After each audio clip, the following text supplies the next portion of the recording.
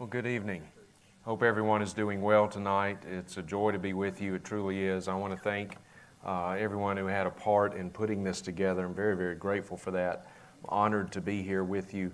I am terrified, in a sense, to be here with you as well. And I don't say that in the sense of the fear of public speaking per se, but I say that because anytime a man gets up to preach God's Word, that is a task that should terrify him, because of the weight of the task, the weight of the responsibility, the one whom it is that we are representing.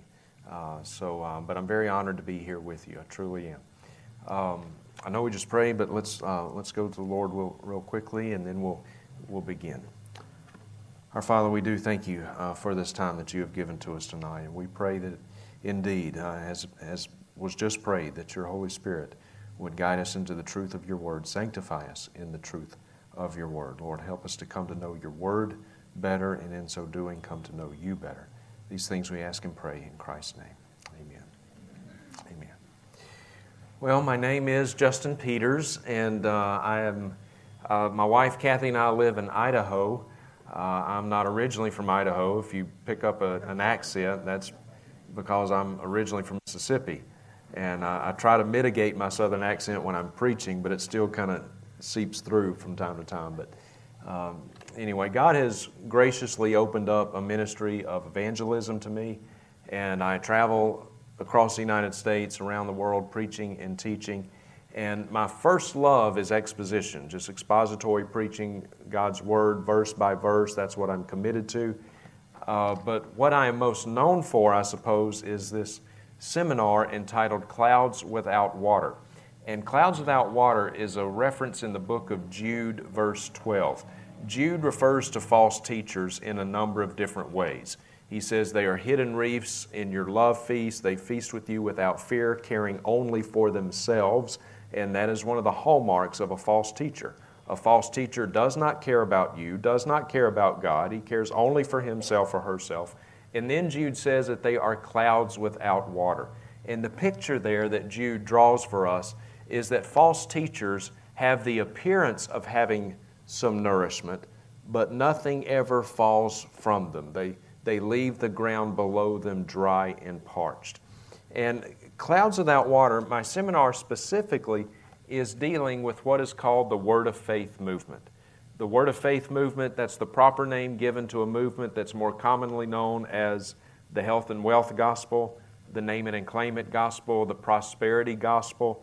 Basically, the doctrine that says it's always God's will for a Christian to be wealthy, and it's always God's will for a Christian to be physically healed. We should never be sick. Or if you do get sick, then physical healing is guaranteed, provided that you have enough faith, or provided that you sow a seed into some preacher's ministry. In other words, sow a seed so you can reap a harvest.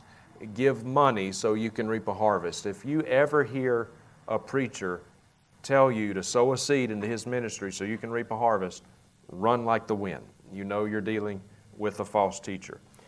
This movement dominates what we see today on Christian cable and satellite television networks such as TBN, the Inspiration Network, Daystar, Lucia Broadcasting, the Word Network, and any number of local Christian outlets. It's not 100% of what you see on Christian television, but it is the vast, vast majority of it. I would say easily upwards of 95% of what you see on Christian television is this health and wealth, name it and claim it, prosperity gospel. This movement is led by people such as Benny Hinn, Kenneth and Gloria Copeland, Creflo Dollar, Jesse Duplantis, Joyce Meyer, Paula White, Joseph Prince, Andrew Womack. Undoubtedly, you know these names. Did I say Joel Osteen? Joel Osteen. And so this tragically is the face of Christianity around the world today. The United States of America created the prosperity gospel, and now through television and internet, we have exported this theological poison to the rest of the world. And I've been all around the world. I've preached in 26 different countries on every continent except for Antarctica, and I can tell you that as bad as this problem is here, It is far worse in other countries. In Africa and Asian countries are absolutely eaten up with it. South American countries are eaten up with it. So let me give you just briefly a little bit of background information, how I first became interested and exposed to the prosperity gospel, word of faith movement. I was born with cerebral palsy, and I walk on crutches. And when I was 16 years old, a neighbor of mine came up to me, and he said, "Justin, God has spoken to me, and He's told me that He's going to heal you, as long as you have enough faith." And at age 16, this really resonated with me. I wanted to be healed. I wanted to run and play football and do all the things that my friends are doing. And so I really latched onto this. And he told me about a faith healer who was coming to my hometown at the time of Vicksburg, Mississippi, by the name of Nora Lamb, L-A-M. And in the weeks leading up to her arrival, this neighbor of mine spent a lot of time with me. He showed me a lot of Scripture. Now, he was taking verses out of their context, but at age 16, I didn't know that that's what he was doing. And so I was completely convinced that I was going to be healed. I thought I had all the faith and all that kind of stuff. And so, long story short, went to see Nora Lamb, believing that I was going to be healed, and obviously I was not healed. I'm still crippled. But I saw Nora Lamb. I went to see R.W. Shambach and a couple other more local faith healers. And that was my first exposure to the movement. At the time, I didn't even know it was a movement. It wasn't until years later that I began to study this movement at a more academic level. And once I began to study it, then I began to realize that this movement, this theology, it's not Christian at all. The Word of Faith movement can actually be traced back directly to the metaphysical cults like Christian Science, New Age, New Thought, Gnosticism. And so when you turn on your television, you turn on TBN or one of these other networks, 95% of the time, what you're looking at is not Christian. It is cultic theology that has been wrapped in some Christian lingo to make it appear to be Christian when it in fact is not. Now, so what I want us to do this morning, my seminar is divided into 4 different sessions. An introductory session and then 3 primary sessions, composing about 8 hours of teaching. Now, we don't have time for that. So what I'm going to do is I'm going to try to give you some of the most important points of each of the sessions. So I'll do some of the introductory session tonight, and then we'll move into the first primary session entitled Dangerous Doctrines. So we'll do that tonight, and then tomorrow night we'll look at the final 2 sessions.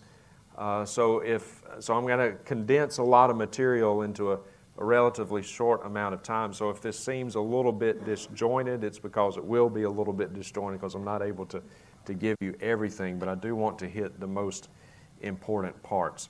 So let us begin. An introductory session is entitled The Duty of Discernment. So before we get into the nuts and bolts of the Word Faith movement per se, I want us to look at discernment. What does the Bible have to say about discernment? Well, discernment, biblical discernment, the primary word for discernment in the Hebrew language is the word ben. Ben means insight, understanding. It means to separate things from one another at their points of difference in order to make a distinction. And the primary term for discernment in the Greek in the New Testament is the word diakrisis. Diakrisis means a distinguishing, a clear discrimination, judging. The verb form of the same word is a word anachrono. It means to distinguish, to separate out, to test. Dear friends, we are to test all things, right? Paul says, test all things, hold fast to that which is good. 1 Thessalonians 5:21. Discernment is not an option for the Christian. It's not an option. It is our mandate. It is our duty to be discerning. We are to test everything through the lens of Scripture. We are to even test ourselves, are we not? We are to even examine ourselves to see if we are in the faith. So discernment is not an option for the believer. It is our duty, it is our mandate to be discerning. And let me say, as we kind of get started here, that in all likelihood, over tonight and tomorrow night, in all likelihood, I may say some things or teach something that maybe goes against some belief that maybe you've commonly held, or I might name a teacher that to one degree or another you have listened to or maybe you like. I give you my pledge in this. I give you my word. My desire, my goal is not to cause offense. I'm not trying to be offensive or cause offense for the sake of causing offense. But this pledge I give you, that everything that I teach you over the next 2 nights, everything I teach you, I will be teaching from my very best understanding of God's Word. That I promise you. And so the Word of God must be our authority, not personal preferences, not traditions, or not the popularity of a particular preacher. So it is our duty to be discerning. Now, the quintessential passage for discernment in the New Testament, undoubtedly Acts 17, verse 11. Acts 17, verse 11. Luke, the author of Acts, writes, he says, "For the Bereans were more noble than those in Thessalonica, in that they received the word with all readiness of mind, searching the Scriptures daily to see whether these things were so." Now, for context, Paul and Silas were out preaching the gospel. They came to the city of Thessalonica, and some people in Thessalonica received what they were teaching, but there was a group of rabble-rousers there that really made things hot there in Thessalonica for Paul and Silas and caused a stir. And so the other believers there, they kind of shepherded Paul and Silas out of Thessalonica for their own safety. And so they left Thessalonica, went about 50 miles down the road, came to the city known as Berea. And in Berea, Paul and Silas were received quite well. Their message was, Paul and Silas themselves were received much better than those in Thessalonica. And notice that the Bible says that the Bereans were more noble. They were more noble than those in Thessalonica. Why? Why were the Bereans more noble than those in Thessalonica? I think we have 3 indications in this one passage of Scripture. Why were the Bereans more noble? Number 1, the Bereans were considered more noble because they studied the law. They were students of God's Word. Dear friends, we must be good students of the Word of God. God has revealed Himself to us in His Son, Jesus Christ, and we have a perfect, inerrant, infallible, all-sufficient record of that in His Word. And we cannot know God apart from knowing His Word. So we must be good students of the Word of God. And yet, for the vast majority of people today who call themselves Christians, notice I say who call themselves Christians, they may bring their Bibles with them to church on Sunday morning, maybe. But chances are during the week, they rarely, if ever, pick it up. They don't study the Word of God. And yet these same people will tell you how much they love Jesus. Oh, I just love Jesus. Really? Well, do you study the Word of God? Do you read God's Word? Do you study to show yourself approved? And for so many people today, the terms doctrine and theology have almost become bad words. And you may have heard someone say, "Oh, well, I don't need doctrine. I don't need theology. I just love Jesus." Well, no, because it is sound doctrine. It is right theology that deepens our knowledge of God.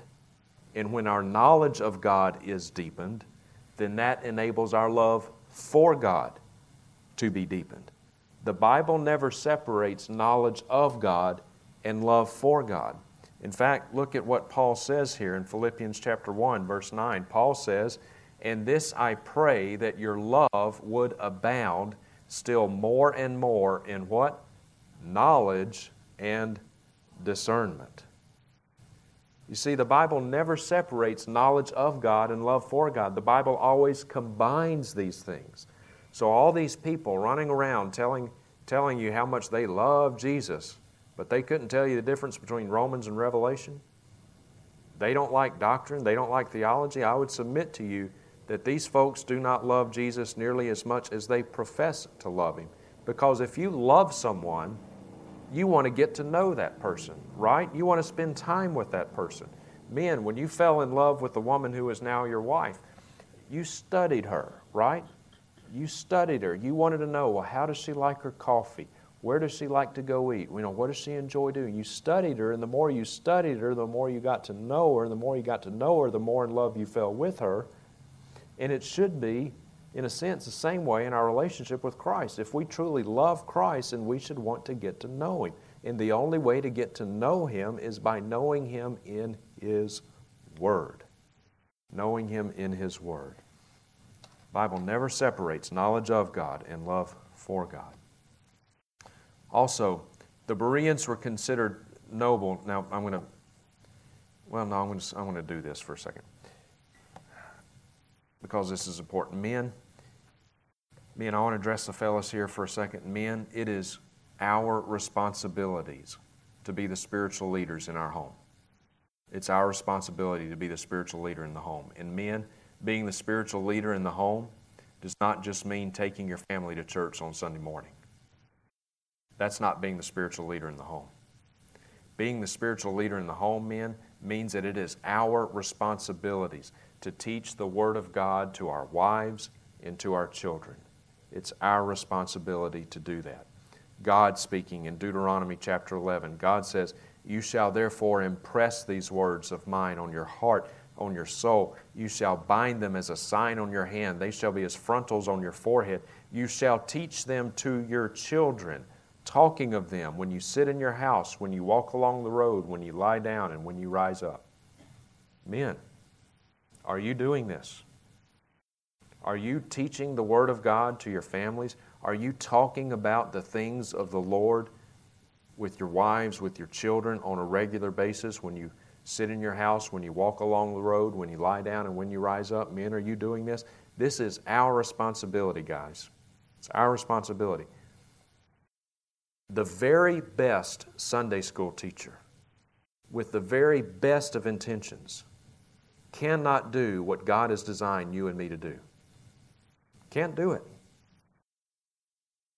Now, I'm not against Sunday school. Don't hear me wrong. I'm not against that. I'm very thankful for our faithful Sunday school teachers who do study to show themselves approved.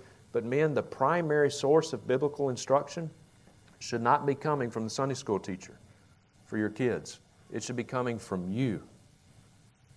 It should be coming from me. We are the spiritual leaders in our home. Sunday school and all this stuff should be supplemental. The primary source of biblical instruction needs to be coming from us, men. It's our responsibility. So many men have exported their spiritual responsibilities to the Sunday school teacher, the youth group leader. My kids are getting everything they need in Sunday school. My teenagers are getting everything they need in the youth group. No, they're not. No, they're not. It needs to be coming from you guys. It needs to be coming from me. Also, the Bereans were considered noble because they received the gospel with ready, engaged minds. One of the things that you'll notice about false teachers is that false teachers encourage you to disengage your minds when it comes to the things of God. They'll say, if you really want to go deep with God, if you want to get to the deep, secret, hidden things of God, you've got to disengage rational thought. Put the old noodle up here in park. Watch this video clip from Guillermo Maldonado. Watch this. And I can give you a list. Faith has been supplanted by reason. Today, we don't do anything unless we understand it. If you go to the scripture, every act of miracle of God, it cannot be explained. That's what supernatural means. Something that cannot be explained is beyond your head, is beyond your reason. If you want to receive your miracle now, you need to disconnect your head. And your reason has its place. I'm not saying you're stupid, that we have to be stupid. That's not what I'm saying. But you can get into the supernatural. You cannot move in the supernatural by the reason. Oh. So he says if you want to move in the supernatural, you've got to disconnect your head. Is that what the Bible tells us to do? No. We are to love the Lord our God with all our heart, soul, and mind. God gave us a mind for a reason. He wants us to use it. We are to study to show ourselves approved unto God. Do you want to show yourself approved unto God? Read, study, and obey His Word. It's that simple and that difficult. Read, study, and obey His Word. And by the way, I have this term apostle in quotation marks because, dear friends, there are no more apostles today. Revelation 21 verse 14 describing the New Jerusalem built on 12 foundation stones on which are inscribed the names of the 12 apostles. So all these people running around today calling themselves apostle this and apostle that, no, you're not. Thank you very much for applying, but the quota has already been filled. So no more apostles today. We'll talk more about that, Lord willing, tomorrow night. And also the Bereans were considered noble because they tested what they heard by the Scriptures. Even though they received Paul and Silas, they received what they were teaching. Notice that they did not take what Paul and Silas were preaching at face value. It says they searched the Scriptures to see if these things were really so, to see if what Paul and Silas were preaching about Christ really did plumb with the Old Testament Messianic prophecies. I would encourage you not to take what a preacher preaches at face value. Search the Scriptures to see if these things are really so. I would encourage you not to take what I teach you tonight or tomorrow night at face value. Search the Scriptures to see if these things are really so. Because I'm not the authority. God's Word is. God's Word is the authority. Okay, I want us to look at some of the objections that people raise. Before I do that, I want to show you a passage of Scripture. This is a very sobering passage of Scripture. Romans chapter 1, 28 through 32. Paul writes, "And even as they did not like to retain God in their knowledge, God gave them over to a debased mind to do those things which are not fitting." Now watch this list of sins. "Being filled with all unrighteousness, sexual immorality, wickedness, covetousness, maliciousness, full of envy, murder, strife, deceit, evil-mindedness. They are whisperers, backbiters, haters of God, violent, proud, inventors of evil things, disobedient to parents, undiscerning." Undiscerning. Is that not a sobering passage of Scripture? Notice in this same list of sins, sins from which hopefully all of us would recoil from, people who murder, sexually immoral, who hate God, violent, who invent evil things, undiscerning. So that's sobering, is it not? Dear friends, Paul here is not talking about backslidden Christians. Okay, backslidden, that's not even a New Testament concept. He's talking about people who have been given over. These are lost people. And if your life is characterized by one or more of these sins, that's a real good reason to stop and take some spiritual inventory and examine yourself to see if you're in the faith. He's talking about lost people. And right in the midst of this list of horrific sins, a sin of lacking discernment. Because here's what happens, dear friends. When God saves someone, He also sanctifies that person. Remember 1 Corinthians chapter 6, Paul says, "Do not be deceived, neither fornicators, nor idolaters, nor immoral, nor effeminate, nor homosexuals, nor covetous, nor revilers, nor swindlers will inherit the kingdom of God." And then Paul says, "For such were some of you." You were those things. You're not anymore. You were. But now you're different. You're new creatures in Christ. And then he says, such were some of you, but you were washed. You were sanctified. You were justified. Notice those three terms: washed, sanctified, justified. The two bookend terms, washed and justified, dealing with the new birth, with regeneration, conversion, and what's right in the middle? Sanctified. Sanctified. Those whom God saves, He sanctifies. It's a package deal. There are no exceptions. And so all of these people who claim to have been Christians for 5, 10, 20, 30, 40, 50 years, and yet they've got no discernment, something's wrong. Something's wrong. If the Holy Spirit of God is strong enough to save us, He is also strong enough to deliver us out of deception. I got a blistering email one time a few years ago. This guy just ripped me up one side down the other, and because he saw that I criticized Joel Osteen. Now, if you know Joel Osteen, he's the pastor of Lakewood Church. I should say, quote unquote, pastor of quote unquote Lakewood Church, because he's not a real pastor and it's not a real church. Joel Osteen's a false teacher. I mean, he is a false teacher. He has not once, not twice, but on several occasions has denied the exclusivity of Jesus Christ, that Jesus is the only way to be saved. He's denied that. And by his own admission, Joel Osteen does not preach on sin. And I'm not putting words in his mouth. He'll tell you that. I don't preach on sin. Well, how do you preach the gospel if you don't preach on sin? And all of his sermons are just alike. Do you know, in about 10 seconds, I'm going to give you the entirety of Joel Osteen's theology. Here it is in 10 seconds. God loves you. He wants to bless you. You're a victor, not a victim. You just got to stay in faith. Your miracle's coming right around the corner. That's it. That's all he's got. That's all he's got. If you've heard one of Joel Osteen's sermons, you've heard them all. I would leave his church out of sheer boredom, if nothing else. Well, this guy emailed me, and he just blistered me, and he was irate. He said, my wife and I have both been Christians for over 50 years, and we love Joel Osteen. And I emailed him back. I said, sir, I'm concerned for you. You claim to have been a Christian for over half a century, and you like Joel Osteen? Something's wrong. Something's wrong. If the Holy Spirit of God is strong enough to save us, He's strong enough to deliver us out of deception. Now, we're not talking about brand new Christians. You know, someone who has just come to faith in Christ, they've got no background of Bible instruction, Bible knowledge, you know, they're a brand new believer, just come to faith in Christ. They're not going to have a great deal of discernment right out of the gate. They should have some, but not a lot.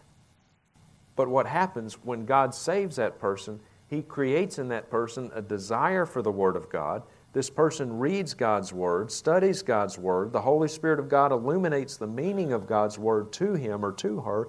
And over time, guess what's going to happen? They're going to get discernment.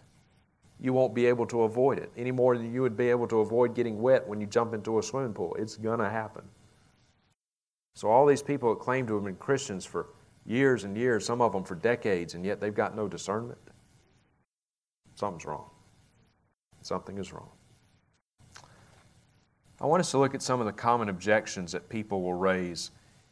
And we'll look at these objections and then we will answer them from Scripture. One of them is this: judge not. Judge not, lest ye be judged. One of the most often taken out of context, misquoted passages in all of God's Word.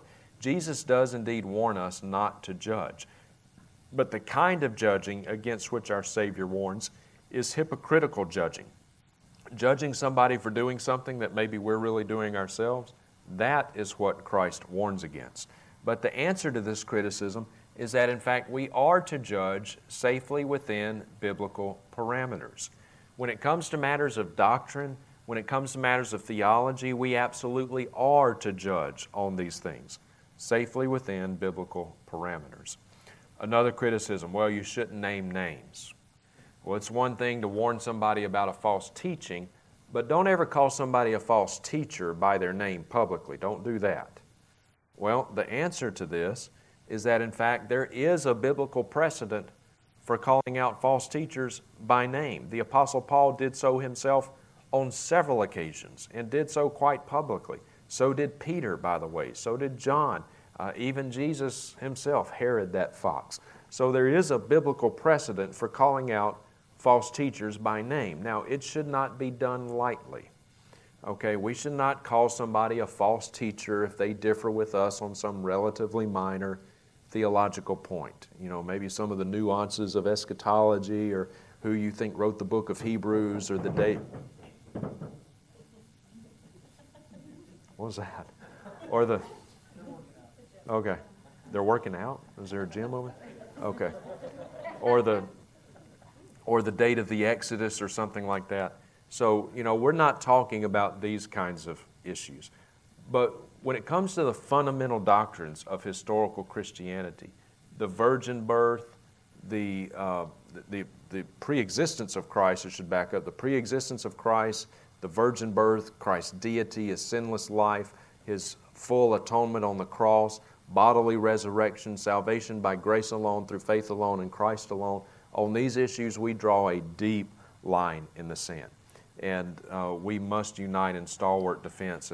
And dear friends, all of the individuals that we'll be looking at tonight, tomorrow night, and I'll have video clips of them, they have been teaching jaw-dropping heresies, as you'll see in just a minute. Jaw-dropping heresies for years, some of them for decades. They've been called on it, and yet they remain unrepentant. So there is a biblical precedent for calling out false teachers by name. Another criticism is this. When one of these false teachers comes under a little bit of scrutiny, the spotlight's turned on them a little bit, this is almost always how they respond. Touch not my anointed. You've heard this before. Touch not my anointed. Don't criticize me. Well, when you hear that, this is how you can respond. Okay, that's fine. Take not Scripture out of context, because that is exactly what they are doing. Touch not my anointed. Is it biblical? Well, yes, it's biblical in the sense that it's in the Bible, but what does it mean? Well, let's look at it. Psalm chapter 105. He permitted no man to oppress them, referring to Israel. He reproved kings for their sakes. Touch not my anointed ones, and do my prophets no harm. So it is in the Bible, but what does this mean? Well, in context, the anointed ones refers to Israel's patriarchs and their descendants, not to today's modern preachers, okay? Not to today's modern preachers. But here's the real kicker. The word touch actually refers to doing physical harm, not to speaking the truth. You might remember that David had a couple of opportunities to kill Saul. Remember that? On one occasion, Saul was asleep, and David could have killed him, but he didn't. And the other occasion, Saul was, nature called, right? And so Saul was sitting there, and he was reading the paper, doing whatever he was doing. And David came up behind him, and he cut off a piece of his garment, and he held it up, and he said, I would not touch the Lord's anointed. In other words, David was saying, I would not kill him. So we may be calling into question a lot of different false teachers who teach a lot of different false things, but none of us is chasing Benny Hinn down the street with a baseball bat. None of us trying to do anybody any physical harm. Good thing, by the way, that the prosperity preachers live on this side of the cross, because if we were still in Old Testament days, Benny Hinn and Joel Osteen and Kenneth Copeland and Joyce Meyer and all these others, they would have been stoned a long time ago. Long time ago. And by the way, there are 3 passages in the New Testament which refer to all Christians as anointed. So if you are here tonight and you know Jesus Christ as Savior and Lord, you've been born again, guess what? You're anointed. And you have the same anointing as does every other believer. There are no super Christians with the super special anointing that the rest of us common knuckleheads just don't have. If you're in Christ, you're anointed. And you have the same access to the same God through the same gospel. You are indwelt by the same Holy Spirit who indwells all believers. This whole dividing of Christians into classes, if you get dreams and visions and you hear voices and God speaks to you through leprechauns in your refrigerator or whatever, you've got, you're really anointed. That's a special anointing. No, you know what that is? That's Gnosticism. That's Gnosticism. It's not Christianity. Another criticism, well, you're just not very loving. This isn't a loving thing to do. It's not loving to tell someone they're wrong. Well, let me give you this illustration. Let's suppose we were to see a blind man walking towards a 1,000-foot cliff. Who among us in here, if we were to see a blind man walking towards a 1,000-foot cliff, would just sit back and say, I don't want to offend him. I might hurt his feelings if I tell him he's wrong. That might hurt his self-esteem. And who am I to judge? You know, maybe he's right. And so we just sit back and we say nothing, and we watch this man fall off the cliff and plummet to his death. Would anybody in here do that? Of course not. Every person in here, if we were to see a blind man walking towards a 1,000-foot cliff, we would be running up to that man as fast as we could go, shouting at the tops of our lungs, "Sir, you are in great danger. You're going the wrong way. Turn around." And yet, don't we do the very same thing, only far worse, with far greater consequences, eternal consequences, when we see people going the wrong way spiritually, and we know the truth, but we don't tell them? If you really want to hate somebody, do that. That's the purest form of hatred there is. Know the truth. Don't tell them. But if you really want to love someone, love them enough to tell them the truth. The truth is love. If you love someone, love them enough to tell them the truth. It is not up to us how that truth is received, okay? But it is up to us to communicate it. And there is a way to speak the truth, right? Paul tells us in Ephesians 4:15, he says we're to be speaking the truth how? In love. Now, speaking the truth in love does not mean watering down the truth. It means exactly what it says. It means we're to speak the truth, the full truth, but we're to speak it in love. And sometimes members of our own families can be the hardest ones to speak the truth to, right?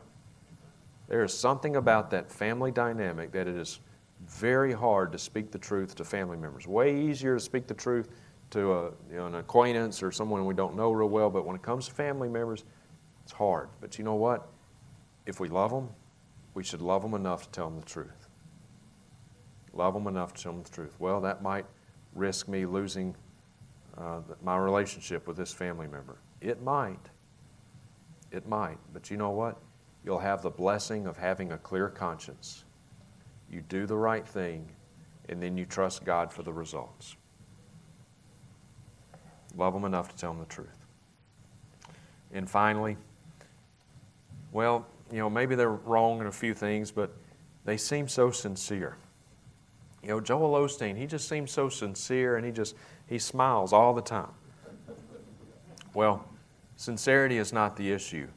Truth is the issue. Friends, the men who flew airplanes into the World Trade Towers were sincere, but they were sincerely wrong. And right now, they are all too well aware of that. Sincerity is not the issue. Truth is the issue. Okay. All right, dear ones. Well, that is it for the introductory session. So now let us move into the first of the primary sessions entitled Dangerous Doctrines. Let me get this pulled up here. So that was just laying a little bit of groundwork. So now let's go first primary session, Dangerous Doctrines. In this session, we will look at some of the standard doctrines that the prosperity preachers teach that deviate from historical Christianity.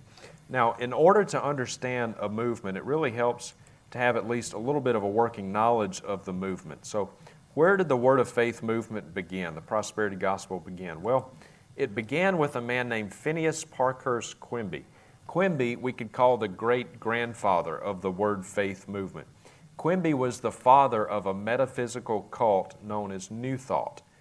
And when I say metaphysical, that's a big word, but all it really means is beyond the physical realm, beyond what we can see and touch here. And when I say cult, I mean any group or sect that may call itself Christian, yet compromises or denies some of the fundamentals of the faith. Mormonism is a cult. Jehovah's Witnesses belong to a cult. Okay, and guys, bear with me. Roman Catholicism is a theological cult.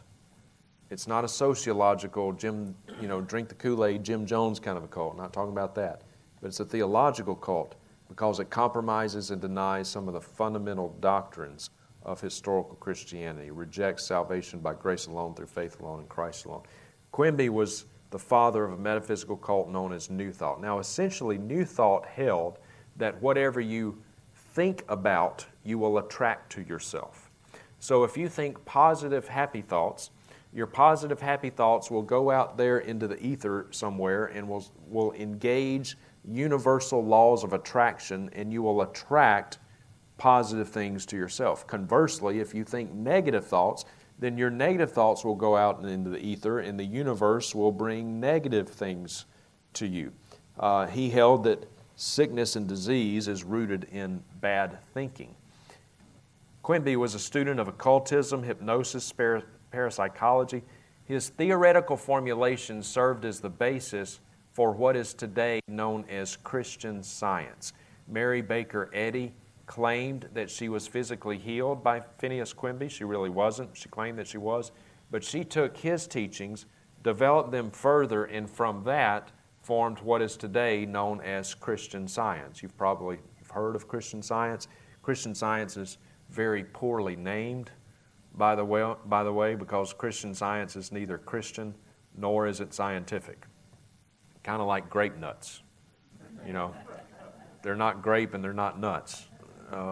Christian Science is not Christian, it's not scientific, but there's a lot of Christian Science overtones in the modern Word of Faith movement, prosperity gospel, one of which is the denial of physical symptoms when it comes to sickness and disease. If you have a friend or a family member who is in this movement, who's been listening to some of these people, to one degree or another, you might notice that if your family member gets sick, they deny that they're sick. Maybe they've got a cold. You know, their eyes are watering, their nose is running, they're sneezing, they're congested, the whole 9 yards. It's obvious they have a cold. But if you ask them, well, how are you feeling? Oh, I'm fine. I'm fine. Oh, I'm not sick. I'm not going to confess that. Because if they confess that, then that brings it into reality. Well, that's Christian Science. And Christian Science has its tentacles in the modern prosperity gospel. One example of this. Watch this video clip from Andrew Womack. Watch this. If you are reaping sickness, it's because you've thought sickness. It may not be that you've thought, all right, I want to be sick. But you've thought things that allow sickness to dominate you, such things as, well, I'm only human. I'm just a man. It's flu season. I got to get sick because it's flu season. You may not have sat there and have thought, I want the flu, but you've thought things that made you inferior to flu and that made you only human. You were denying and not focused on who you are in Christ, that no plague will come nigh your dwelling. And you have thought things that made you susceptible to Satan stealing your health. So if you're sick, it's because you've been thinking sick thoughts. Well, this is new thought. This is not Christian. This is cultic theology, wrapped in some Christian lingo. Essex W. Kenyon is the grandfather of the Word Faith movement. Kenyon had very clear ties to the metaphysical cults, especially New Age, New Thought. He attended college at the Emerson School of Oratory in Boston, where the metaphysical cults flourished. He was heavily influenced by them. Kenyon wasn't wrong on everything, but he did have a number of departures from orthodox doctrine. For example, Kenyon believed that God created not ex nihilo, but rather God created by speaking faith-filled words. And we as believers can do the same thing. Kenyon held that when God spoke, His words were containers of a tangible substance called faith, hence word of faith. And everything that exists is made out of faith.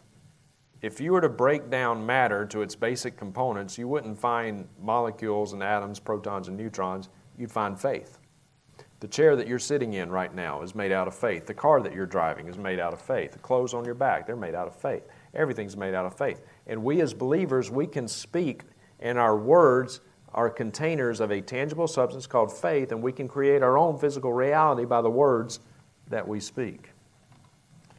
Kenyon held that humans took on the nature of Satan in the fall. When this happened, they forfeited to Satan their supposed deity and made Satan the legal god of planet Earth. Dear friends, Satan is not the legal god of planet Earth. God is the legal god of planet Earth. The earth is the Lord's, the fullness thereof, the world, and they that dwell therein.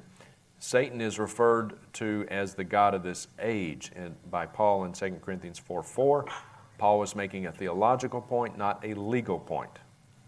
God is the legal God of planet Earth.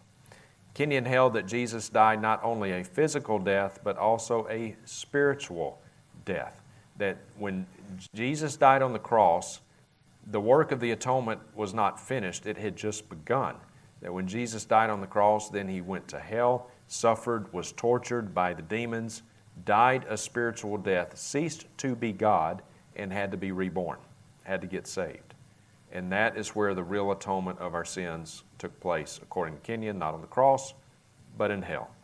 And finally, Kenyon held that health and wealth are obtainable by the believer's positive confession. So if you need money, you speak it into existence. If you need healing, you speak it into existence.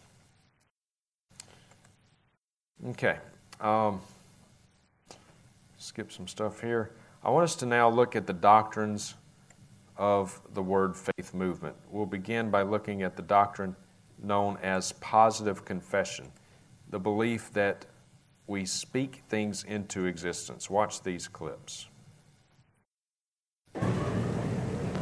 Look at me, say, all of you. Say, there's power in me, to speak life and death. You call what you have. You say what you want. And I'm here to tell you, I know that I know that I know that as these programs are airing, I'm speaking something into existence. Amen. I'm speaking something into existence. If that sounds eerily like God's act of creation in Genesis 1 and 2, that's because it is. Dear friends, only God can speak things into existence. That is not an ability that you and I have. But the faith preachers blur that line between God the Creator and us His created. They demote God to make Him look more human than what He is, and then in turn they deify man, and they make us look a lot more like God than what we really are.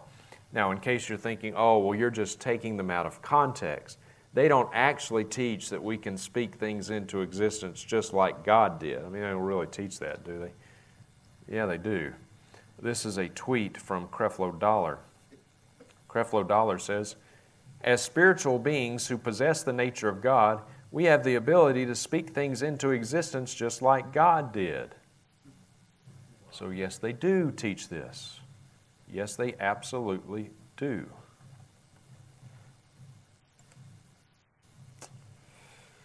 Listen to this conversation between Kenneth Copeland and Paul and Jan Crouch. Listen to this. Does God use faith? Surely. Now see, here's a sore spot. There are those who say, not with you. Not with God. In fact, I'm not sore at God at all, and I don't think He's sore at me. I haven't done anything to Him. No, but the critics say God is God. He doesn't have to have faith. He doesn't exercise faith. He doesn't use faith. He's God. He's the object of faith. Oh, wait a minute. What does that mean, object? I don't know what that means. I don't either. Did you catch that? Kenneth Copeland said, now wait a minute, what does that mean, God's the object of our faith? I don't know what that means. And then you hear Jan Crouch say, well, I don't either.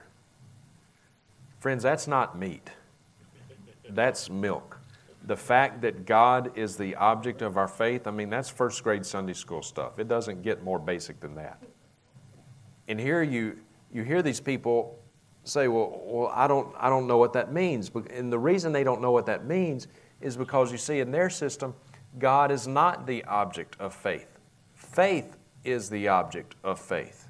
In the prosperity gospel, faith is not placed in God. Faith is a force that you direct at God to make Him do whatever you want Him to do.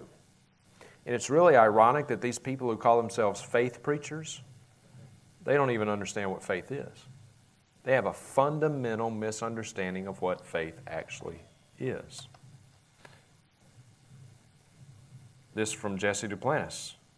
Jesse Duplantis says, the Bible says that every man has been given the measure of faith. Have faith in your faith, not faith in God. Have faith in your faith and step over into the faith zone, whatever that is. How powerful are our words? Well, so powerful that if you don't like the weather, you can just change it. Watch this from Gloria Copeland. You know, you're supposed to control the weather. I mean, Ken's the primary weatherman at our house, but when he's not there, I do it. He can see what's happening out there. It shows just like they have at the weather, like on the news. I mean, he's got the computers, got the current weather on it and all that for flying. So sometimes I'll hear something. I'll hear the thunder start. Maybe he'll still be asleep. And I'll say, Ken, you need to do something about this. And knowing that, but you are the one that has authority over the weather.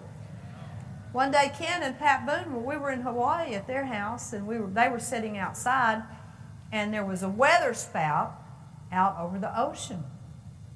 And that's like a tornado, except it hits the water.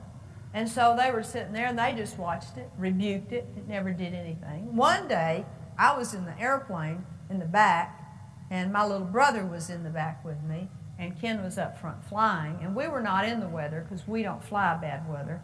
But we could see the weather over here. And I looked out the window, and that tornado came down just like this, down toward the ground. And Ken said, I rebuke you in the name of Jesus. You get back up there. So this is how I learned how to talk to tornadoes. I saw this. And that tornado went, whoop, whoop, whoop, whoop, whoop. Even while I was watching him, my little brother was not a devout Christian at that time, and that was really good for him to see. So you're the weatherman. You get out there, or the weather woman, whichever it is, and you talk to that thing, and you tell it, you're not coming here. I command you to dissipate. And you get back up there in Jesus' name. Glory to God. That I won't charge you extra.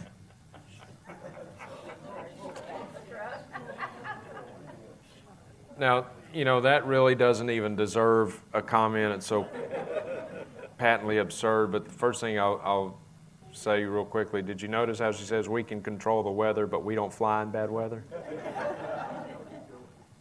Why not?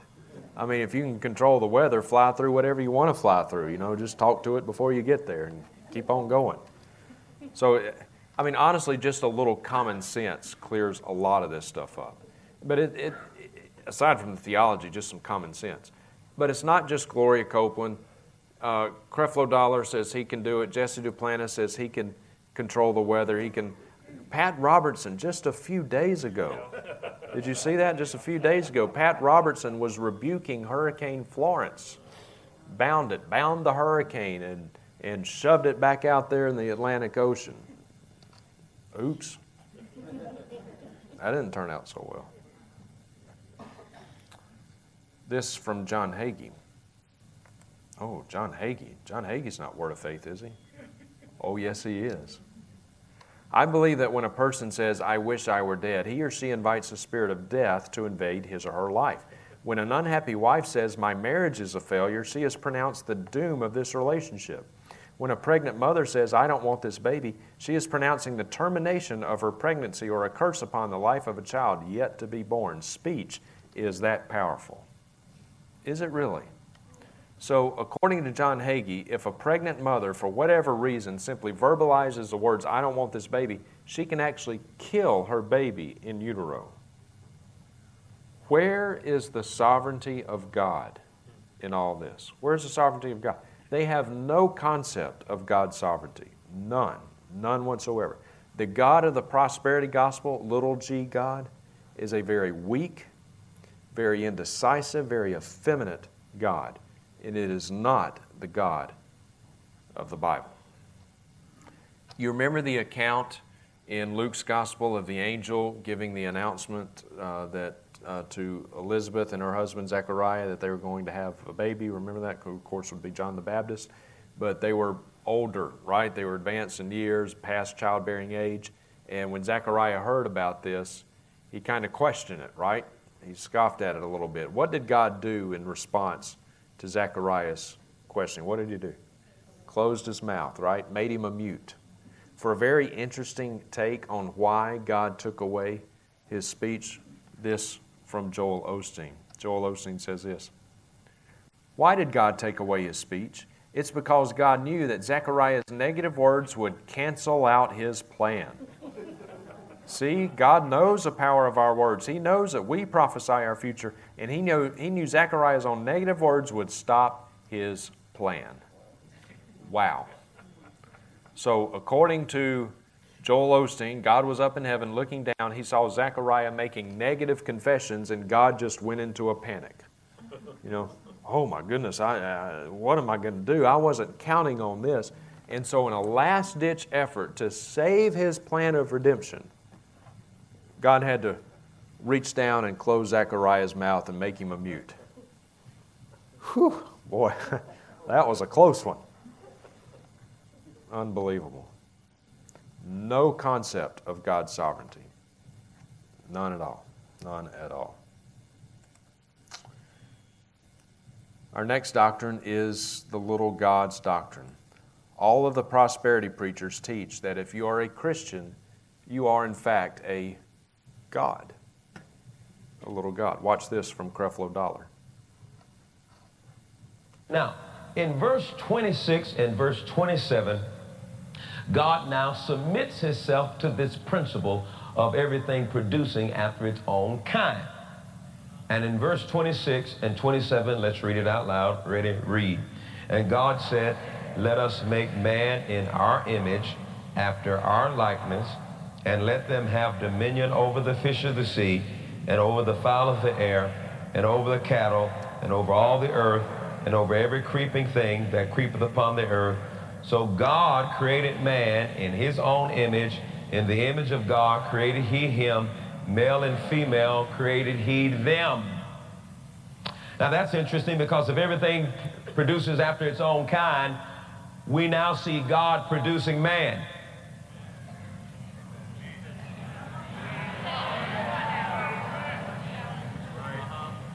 And if God now produces man, and everything produces after its own kind, if horses get together, they produce what? And if dogs get together, they produce what? If cats get together, they produce what?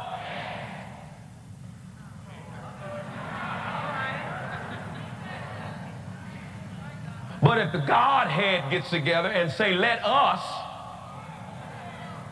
make man, then what are they producing? They're producing gods. Now, I got to hit this thing real hard in the very beginning, because I ain't got time to go through all this. But I'm going to say to you right now, you are gods, little g. You are gods because you came from God, and you are gods. You're not just human. The only human part about you is this physical body that you live in. The real me is just like God. The real me is just like God. Blasphemy. Blasphemy. Dear friends, when the Bible says that God created man in His image, that means that as human beings, you and I are the pinnacle of God's creation. We're the pinnacle of His creation. And I don't care what PETA says, we are of far more value than anteaters and aardvarks. We're the pinnacle of His creation. We are created in the image of God. We have the potential and the capacity through a saving relationship with Jesus Christ to know God. None of the other created order has that privilege and ability, but we do. But we do. But dear friends, we are created in the image of God. We have the potential and the capacity to know Him, but that does not mean that we are gods. The Bible is very clear. There is only one God, and we ain't Him. There's only one God, and He is a jealous God who will not share His glory with another. And if I remember my Bible correctly, wasn't the desire to be just like God kind of what led to the whole fall thing in the first place? How ironic. The very first temptation, which led to the very first sin, the desire to be just like God, what led to this whole fallen state in the first place, the faith preachers teach as truth. They want you to believe it. They want you to accept it. The very thing that led to the whole fallen state in the first place. How ironic. How ironic. Who else in the Bible wanted to be just like God? Satan did. He wanted the worship that God was getting for himself, remember? And he rose up in rebellion against God, and got him and a third of the angels along with him kicked out of heaven. And so this little God's doctrine is quite literally a doctrine of demons. And yet it is at the heart of the prosperity gospel. The little God's doctrine is at the heart of this movement. Why is that? I'll show you. I want us to look at what the faith preachers teach about the doctrine of the fall. This will kind of help us put the pieces of the puzzle together, why they believe what they believe. Word Faith, New Apostolic Reformation teachings on the fall. New Apostolic Reformation, by the way, like Bill Johnson up there in Reading, not too far from here. Number one, they teach that Adam was an exact duplicate of God. He was not a little like God. He was not a lot like God. That he literally was God. That God literally reproduced himself in Adam. Adam was a carbon copy of Yahweh. Well, we all know what happened, right? Adam sinned, which of course begs the question. If Adam was Yahweh and he sinned, was it Yahweh who sinned? You see, you carry these doctrines out to their logical conclusion, and you see how dark and heretical they really are. But when Adam sinned, he lost his deity, lost his godhood. Then that was transferred to Satan. When this happened, the real Yahweh God lost his legal right to planet Earth and was kicked out. And so even as we sit here tonight, according to classic Word Faith theology, the real Yahweh God is up there somewhere, but he's got no access to planet Earth. He's been kicked out, gone. See you later. Bye. Do they really teach this? Yes, they do. Yes, they do. This is an email from Kenneth Copeland. Kenneth Copeland says this, "But when he turned," referring to Adam, when Adam turned and gave that dominion to Satan, look where it left God. It left God on the outside looking in. He can't do anything down there. He had no legal right to do anything about it. Could he manipulate and operate? No, because he'd be doing the very same thing that Satan did in the first place. And if God had injected himself illegally into the earth, what Satan intended for him to do was to fall for it, pull off an illegal act, and turn the light off in God and subordinate God to himself.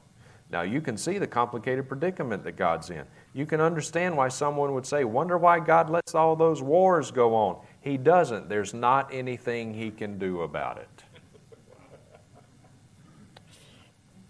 Not anything he can do about all those wars going on. Poor old God. Well, that's kind of Psalm 46, verse 9. He makes wars to cease to the end of the earth. He breaks the bow and cuts the spear in two. Awkward. So, according to the prosperity preachers, if God is no longer the legal God of planet Earth, who else is? Who else? Satan becomes the legal God of planet Earth. We talked about that. No, he's not. But according to Word Faith theology, guess what happens when a person gets saved? Guess what he gets back? He gets his godhood back. He regains his deity, just like Adam supposedly was before he fell. And this, dear friends, is why the faith preachers hold so tenaciously to health and wealth, because we're God's. And a God cannot be poor, and a God certainly cannot be sick. You see, so many people think that this stuff is just about healing and Rolex watches and private jets and all that stuff. No, that's just some of the bad, low-hanging fruit off of a rotten theological tree. But the allure of health and wealth is what makes this movement so appealing to people and yet so dangerous at the same time. Because the prosperity gospel says this: come to Jesus because He'll make you rich and He'll heal your body. They appeal to two of the most basic and universal of all human desires. Most people want to be wealthy, and very few people enjoy being sick. There's a few out there. They just like the attention that comes, hypochondriacs, I guess what they call them. But most people, if they had their druthers, they'd rather not be sick, right? And so the prosperity gospel says, well, if you'll just come to Jesus, you can have it. So you're telling me if I come to Christ, if I become a Christian, if I, quote unquote, ask Jesus into my heart, then God will make me rich and I'll never have to be sick? Sign me up, man. You know, I like that, Jesus. You got two of them, I'll take them both. But is that the real gospel? Or is the real gospel something a little bit more like this? Come to Jesus because you're a sinner. And because of your sin, the righteous wrath of God abides on you. And the only way to have that wrath removed is to repent of sins, turn from sins, and place your trust in the work of Jesus Christ on the cross. And then you will have heaven. You will have heaven. But on this earth, you're not promised money. We're not promised healing. What are we promised? We're promised tribulation. We're promised persecution. What does the Bible say? Some of those who live godly in Christ Jesus may be persecuted. Is that what it says? All who live godly in Christ Jesus will be persecuted. And dear ones, there are no exception clauses to that unless you live in the United States of America. If you're living godly in Christ Jesus, you're going to be persecuted. Now, I'm not talking about North Korea kind of persecution. We don't live in a country like Iran or North Korea. We don't live in a country, at least not yet, that actively persecutes in that kind of way Christians. But you know what? If you're living godly in Christ Jesus, you ought to be experiencing some soft persecution somewhere. Friends, family members, co-workers, somewhere. You should be experiencing some soft persecution. And if you never have, I don't know what to tell you. You're not living godly in Christ Jesus. But you see, that message isn't as popular as saying, come to Jesus because you can be rich. You don't have to be sick anymore. If you come to Jesus for those reasons, if you've come to Jesus for some reason to have your life enhancement, you've come for the wrong reasons. You've trusted a false Jesus and a false gospel. Life isn't going to get easier after one becomes a Christian. It's going to get a lot harder. A lot harder. This is a tweet from Creflo Dollar. Creflo Dollar says, Jesus bled and died for us so that we can be forgiven of our sins and have the wrath of God removed. No, that's not what he says. Jesus bled and died for us so that we can lay claim to the promise of financial prosperity. Oh, that's why Jesus died on the cross, so we could all drive Bentleys. It's a false gospel. It's a false gospel. Softening of sin. If you watch these preachers for very long, you might begin to notice that they don't talk much about sin. A lot of them don't talk about sin at all, Joel Osteen. But even if they do, they soften it. They soften sin. They don't really define it properly. Now, I want you to watch this video clip. This is from Joseph Prince. And this is tricky, okay? This is kind of tricky. You're going to have to be a good Berean, search the Scriptures, see if these things are really so. Watch this from Joseph Prince. To do this, but you're getting the same kind of response, aren't you? Yes. People need and want. You know, the word repentance, like Joel said, is from the Greek word metanoia, which literally means change your mind. And every time, like Joel or me, preaching the word, without using the word repentance sometimes, but people's minds are being changed all the time. From thinking this way negatively to thinking positively. So Joseph Prince says that the Greek word for repentance is the word metanoia. And you know what? He's right. That is the Greek word for repentance. And then he says the word metanoia means to change your mind. Guess what? Right again. That is what that word means. But then did you notice how he fleshed it out? He said, we may not use the word, referring to himself and Joel Osteen, we may not use the word repentance. I mean, heaven forbid we actually use biblical terminology in our preaching. Wouldn't want to do that. So we may not use the word repentance, But we're still teaching people to repent all the time. Trust us, we're still teaching people to repent when they go from thinking negatively to thinking positively. That's not repentance. According to his definition of repent, we could all repent simply by joining the optimist club, just having a sunnier outlook on life. Everything's just sunshine and lollipops and unicorns all the time. That's not repentance. Repentance is a change in mind, but genuine repentance comes, number one, when God grants repentance. And when God grants repentance, yes, our minds are changed, but everything about us is changed. Our affections are changed. We begin to love what God loves. We hate what God hates. And when God grants repentance, there will be fruit in keeping with repentance. There will be evidence of that repentance having been wrought in our lives. Paul says, "So, King Agrippa, I kept declaring that all men should repent and turn to God, performing deeds appropriate to repentance." Now, this does not mean we perform deeds in order to repent. That's getting the cart before the horse. But when God grants repentance, there will be deeds in keeping with repentance. There will be fruit. John the Baptist, therefore, bear fruit in keeping with repentance. So repentance is the name. The word itself does mean a change in mind, but it's far more than just changing your mind. One of a good rule of thumb to keep in mind, everyone's, it can be very helpful to study a biblical word, to kind of break it down and look it up and look at it this way and that way and look at its etymology and all that and know what that word means. That can be very helpful. But the dictionary definition of a word is not always the full meaning of that word.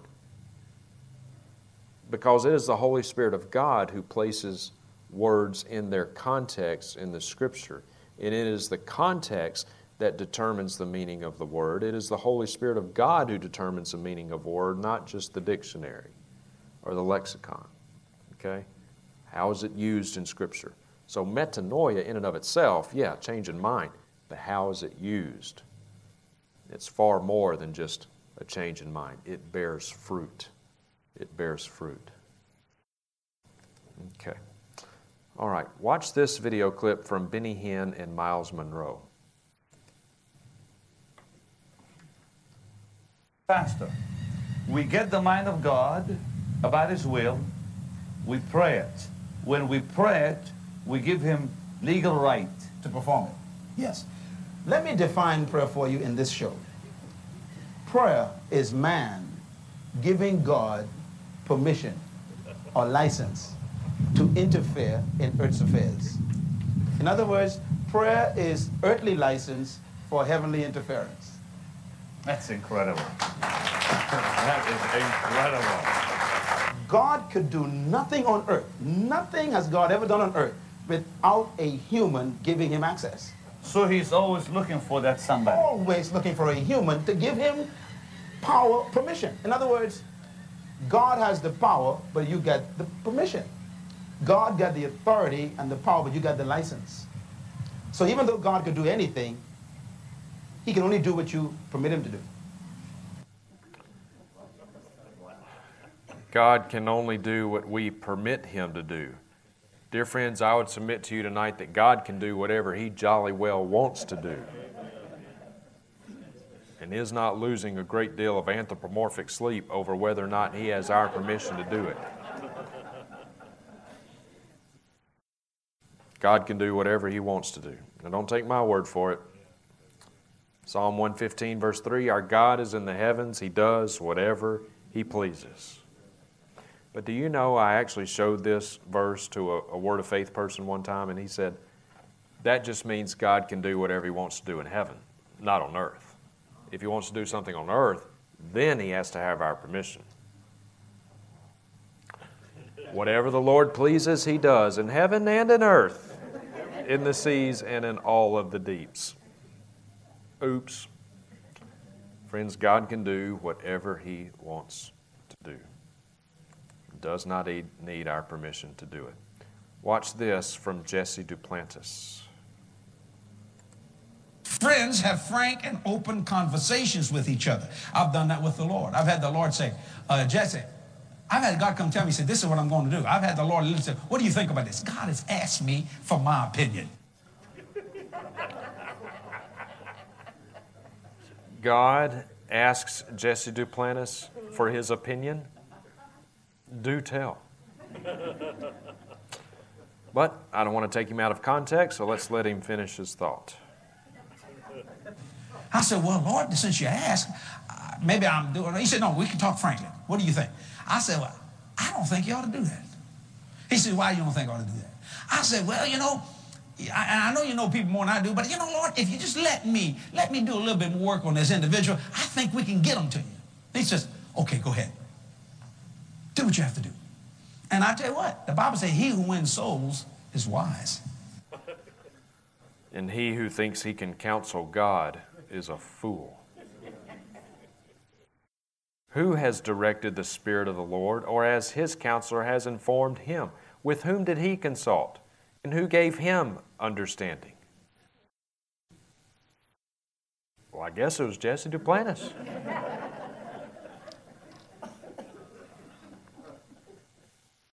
Unbelievable. Truly unbelievable. This from Jesse Duplantis. I'm going to say something going to knock your lights off. God has the power to take life, but he can't. He got the power to do it, but he won't. He's bound. He can't. He says death and life is in the power of whose tongue? Yours. You ready for this? You want something that'll knock your lights off? You choose when you live. You choose when you die. God has the power to take life, but he can't. I think that might come as a bit of a surprise to a number of people in the Bible. Ananias and Sapphira.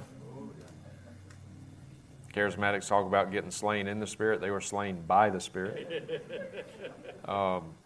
King Herod was eaten by worms.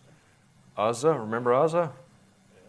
Walking along, the oxen were pulling the cart on which sat the ark, and the oxen stumbled and the cart tilted, and you can see this in your mind's eye, right? You and I would have done the exact same thing. Uzzah, without even thinking, just instinctively, just reached up to steady the ark, and God struck him dead. You think God isn't holy? Who else would differ with Mr. Duplantis? Well, now let's think about, oh yeah, everybody alive on the planet, except for 8 people in that little flood thing, I bet they would beg to differ with Jesse Duplantis. Their arrogance is just unbelievable, just unbelievable. I want to show you a little, whoops, this went to the wrong slide. I want to show you a little bit about what the faith preachers teach about the person and work of Jesus Christ. If we can establish that they preach a different Jesus, we can establish that they do indeed preach a different gospel. Many of the faith preachers hold to what is essentially an Arianistic view of Christ. Arianism was a heresy in the early church that essentially held that Jesus did not come as God. He just came as a man who had a very close walk with God, but was not actually God in human flesh. This was a heresy that the early church did away with in the Council of Nicaea in the year AD 325. So, I mean, the church did away with this heresy like 1,700 years ago. Prosperity preachers, though, just don't want to let it go. This from Creflo Dollar. Creflo Dollar says, and somebody said, well, Jesus came as God. Well, how many of you know the Bible says God never sleeps nor slumbers? And yet in the book of Mark, we see Jesus asleep in the back of the boat. Jesus came as a man. And at age 30, God is now getting ready to demonstrate to us and give us an example of what a man with the anointing can do. Y'all, please listen to me. Please listen to me. This ain't no heresy. I'm not some false prophet. Dear friends, as a general rule of thumb, if a preacher actually has to tell you that he's not a false prophet, chances are. But he says, because Jesus was asleep in the back of the boat, and God never sleeps nor slumbers, and therefore Jesus could not have been God. That's ridiculous. Dear friends, when Jesus came to this earth, he came as the God-man, pre-existent from eternity past, But when He came to this earth, He took on a human nature. It did not change His divine nature. He took on a human nature. And in the person of Christ, we have one person, two natures. He was the God-man. And as the God-man, Jesus experienced many of the same things that you and I experience. He got hungry. He got thirsty. And guess what? He got sleepy. It does not mean that He was not God. That's ridiculous. Absolutely ridiculous. But the reason they teach these things is because they teach that Jesus was a man with the anointing. We are men and women with the anointing. And so therefore we are just like Christ. We are just like Christ. All the privileges, all the abilities that Christ had, we have. In fact, Asa Kenyon, the grandfather of this movement, he said, quote, "The believer is just as much an incarnation as was Jesus of Nazareth." End quote. They really teach this? Yes, they do. This from Kenneth Copeland. Now, Kenneth Copeland, went to the wrong slide again. Kenneth Copeland claims that Jesus physically appeared to him and gave him this prophecy. Quote unquote, Jesus said to Kenneth Copeland, He said, "Don't be disturbed when people accuse you of thinking you're a God. They crucified me for claiming that I was God, but I didn't claim I was God. I just claimed I walked with Him. He was in me. Hallelujah. That's what you're doing." Blasphemy. Jesus most certainly did claim to be God. Before Abraham was, I am. If you have seen me, you have seen the Father. I and the Father are one. Jesus most certainly did claim to be God. And any Jesus that He's preaching who did not claim to be God is not the Jesus of the Bible. If they preach a different Jesus, they preach a different gospel. Watch this from Larry Huck and Paula White. Goes to the wrong one. This from Larry Huck and Paula White. We really begin to understand that when Jesus Christ paid the price, the first thing that happened after He said it is finished is the veil was rent from top to bottom, signifying that no man could do that. But the price that was paid was there's now no separation, so that we have direct access into the Holy of Holies. We understand, according to Hebrews, that Jesus is our high priest. Absolutely. And He's the first of many brethren, which means I now come into a priestly anointing. So I now can say that again, because they don't get it. I now come into a priestly anointing. Jesus is not the only begotten Son of God. He is not. I'm a son of He's God. He's the first fruit. He's the first fruit. He's the firstborn of many. Jesus is not the only begotten Son of God. Can you believe that? Flat out denying that Jesus is the only begotten Son of God. Have they read John 3:16? Friends, these are not minor issues here. We're not here talking about the date of the Exodus or who you think wrote the book of Hebrews. These issues go to the heart of the gospel. Now, I'm going to say something that may sound a little bit odd, but bear with me. It is not enough to just believe in Jesus. Not enough to believe in Jesus. Mormons believe in Jesus. Jehovah's Witnesses believe in Jesus. Hey, Muslims believe in Jesus. Hindus believe in Jesus. But they don't believe in the right Jesus. They have a different Jesus than the Jesus of the Bible. You've got to believe in the right Jesus. And the Jesus of the Word of Faith movement is just as much a different Jesus as is the Jesus of Islam. You may as well be a Muslim as be Word of Faith. Watch this from Seth Dahl. Now, that's probably not a name with which you're familiar. Seth Dahl is on staff at Bethel Church up the road here in Reading, pastored by Bill Johnson. This church is known for its signs and wonders and gold dust and angel feathers and all this kind of nonsense. Watch this from Seth Dahl.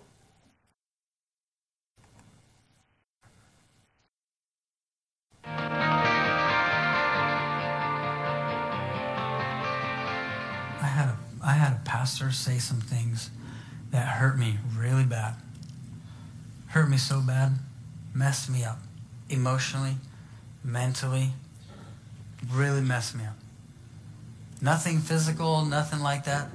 A pastor I really respected said some words and hurt me so bad.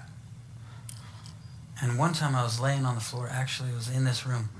I'm laying on the floor, and in a vision, in an encounter with God, in a vision, Jesus picks me up and holds me so close that I can't see anything. And he holds me so close, and Jesus starts to weep. And he says, please forgive me. Please forgive me. I said, what are you talking about? Please forgive you.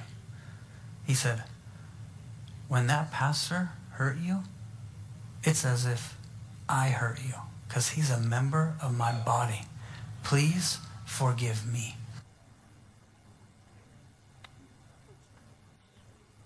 Sometimes blasphemy is just not a strong enough word. The very notion that the sinless Son of God would come to a sinful, fallen, vile, wretched enemy of God and ask for forgiveness, unbelievable. Unbelievable. There's only a couple of possibilities here. He's either making this stuff up out of whole cloth, out of his vain imagination, or if some thing did appear to him, he had some kind of vision, it was not the Jesus of the Bible. No, sir. No, sir. He's either making it up or that was a demon. Neither one of those is a happy possibility. That is blasphemy. That is blasphemy.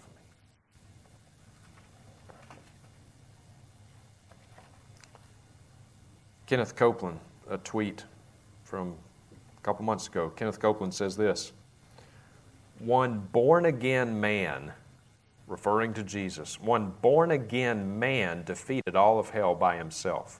He's talking about Christ. That Christ is a born-again man. That Jesus had to be born again. That Jesus got saved. That is blasphemy. That is a different Jesus. That is not the Jesus of the Bible. As I said, you may as well be Mormon or Muslim. Be a Hare Krishna. Be a Hindu. Watch this from Rod Parsley. Because when Naaman obeyed that instruction, the miracle of God was released, just like I'm believing with you right now. Somebody's laying hold on a miracle. I can perceive it. I can perceive that virtue's going forth out of me. I feel your faith pulling on me right now. Did you catch that? He said, I perceive virtues going forth from me. You perceive what? Now, when we hear that, I perceive virtue has gone forth from me, we automatically think of what story in the New Testament? The woman with the issue of blood, right, who touched the hem of his garment. Who touched me? For I perceive virtue, power flow out of me. He feels virtue flowing out of him. And he says, I feel your faith tugging on me. You feel what? You, Rod Parsley, feel my faith tugging on you. So I guess now Rod Parsley should be the object of our faith. Unbelievable. These people are not Christians. Oh, Justin, are you saying that they're not even saved? That's exactly what I'm saying. That is exactly what I'm saying. As I said earlier tonight, dear friends, the Holy Spirit of God is not a weakling. Those whom He saves, He sanctifies. You cannot be indwelt by the Holy Spirit of God and teach these kinds of blasphemies. It's not possible. If they were truly saved, the very first time one of these blasphemies crossed their lips, the Holy Spirit of God would drop them to their knees.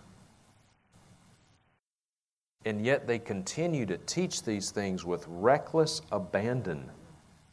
No prick of conscience whatsoever. They have been called on their heresies, and yet they continue to do it. They continue to teach it. This is not a Christian. These are not Christians. One of the great ironies in this movement is that these people would look at someone like me, or look at someone like, I guess most all of us in here, and they would say, "Oh, you don't believe in the Holy Spirit. You don't believe in the power of the Holy Spirit." To the contrary. To the contrary. I am so confident in the power, in the working, the person of the Holy Spirit of God, that I do not believe someone can be indwelt by Him, indwelt by the third person of the triune Godhead, regenerated, sealed by the Holy Spirit of God, and teach these kinds of blasphemies. It's just not possible. It is they who have a very small view of the Holy Spirit of God.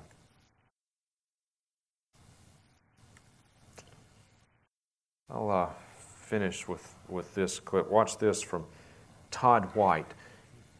Have you heard of Todd White? Todd White, you can look at him on YouTube. Todd White is this guy, he's got dreadlocks, and he kind of looks like the Predator.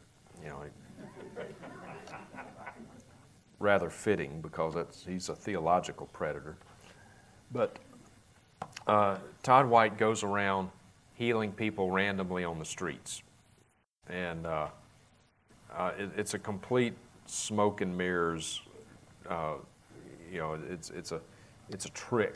But he goes around healing people randomly on the streets. One of the most common ailments that he heals people of, he'll have somebody sit in a chair, and he'll have them straighten their legs out. He'll put one foot in each hand, and he'll show you, like one leg's about that much shorter than the other leg. And apparently there's just an epidemic of people walking around with one leg slightly shorter than the other one.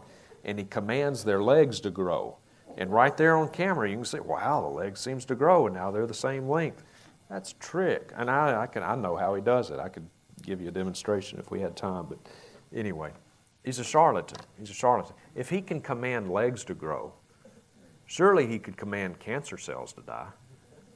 So the first place he ought to be going is St. Jude Children's Research Hospital. That's where he ought to be going, in healing those sick kids dying of cancer. But you won't catch Todd Bentley or any of these other faith healers anywhere near a hospital, unless they're a patient, which happens a lot, by the way. But watch this from Todd White, excuse me. It's not God the Father, God the Son, and God the Holy Bible. It's God the Father, God the Son, and God the Holy Spirit. So it's the Trinity. It's all three parts. Jesus, he walked and lived as a man. And he didn't live as God on the earth. The reality of this thing is that Jesus Christ, he pays a price for us to be made right with God. Jesus goes to hell, I believe. He went to Hades. He went down and descended into the depths of the earth for 3 days, and he pays for the sin of mankind. But on the third day, he got the keys to both hell, death, and the grave, got those keys, came up out of there, was resurrected that day. And all of a sudden, everything was about to shift. In less than 1 minute, Todd White managed to utter 3 soul-destroying, gospel-denying heresies. Number one, the Godhead is not comprised of parts. He says all 3 parts. God is not 33% Father, 33% Son, 33 and a third percent Holy Spirit. No.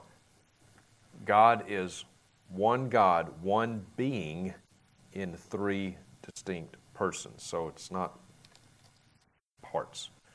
Number 2, he says that Jesus did not live as God on earth. Yes, he did. Jesus was one person with 2 natures.